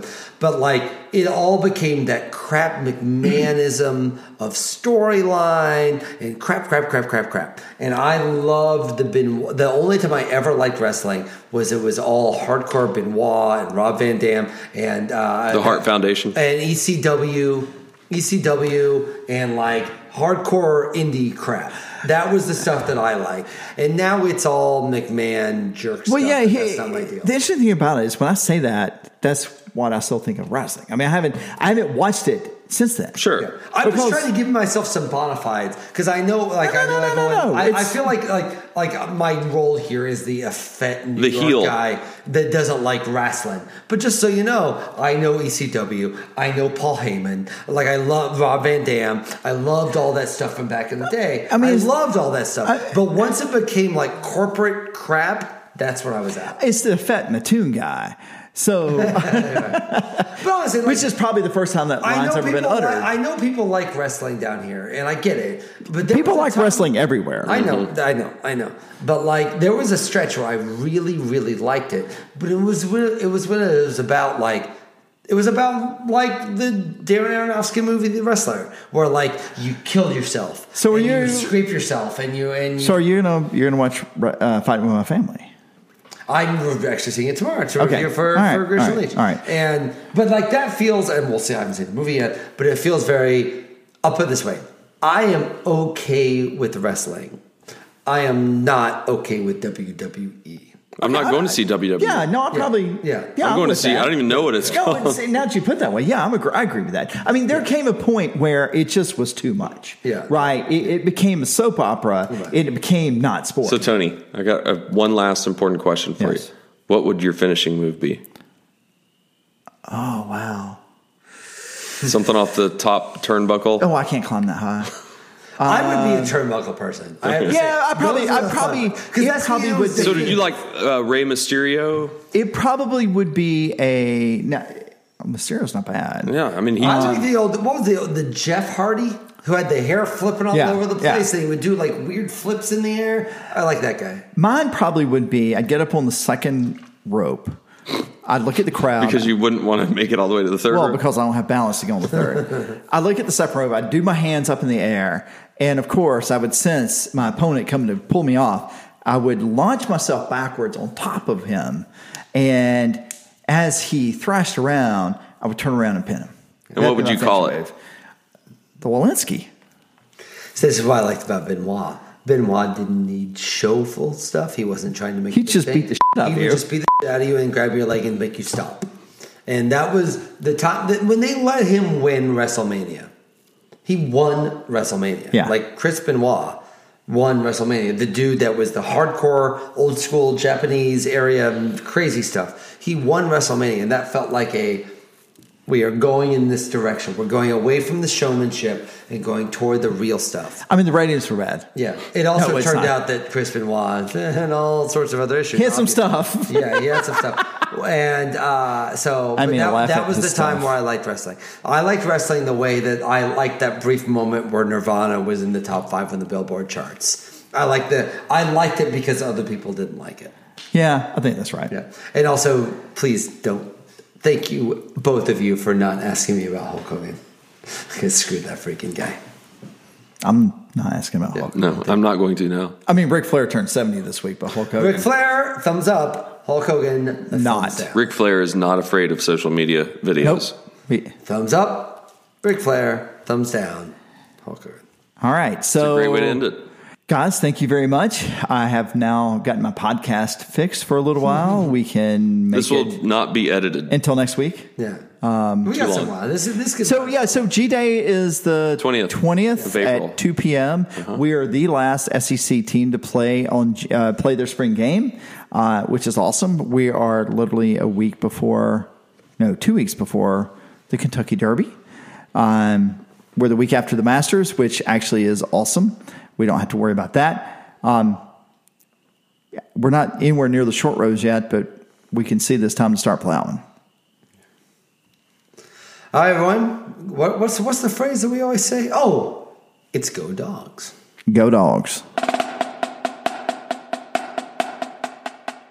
And thanks so much for listening. And if you are hearing this outro, you must be a true Waiting Since Last Saturday podcast fan, making it through, an hour and 40-plus minutes of us talking, and the three of us are pretty grateful for that. So if you could do us a favor, if you will, instead of leaving us a rating and review on Apple, I mean, you can do that, but this might be a little bit easier. Send out a tweet or share this episode on Facebook to a Georgia fan or fans whom you think might enjoy our show. You can find us on all social media by searching for @WSLS Podcast. Not sure when we'll be back. Safe to say we'll get together once or twice in March and April or maybe March or April. Not sure, but we'll be talking about March Madness, the Masters, and G-Day, of course, so keep an eye out for that. In the meantime, we'll see you on campus in a few months, and have a great rest of your week. And as always, go Dogs.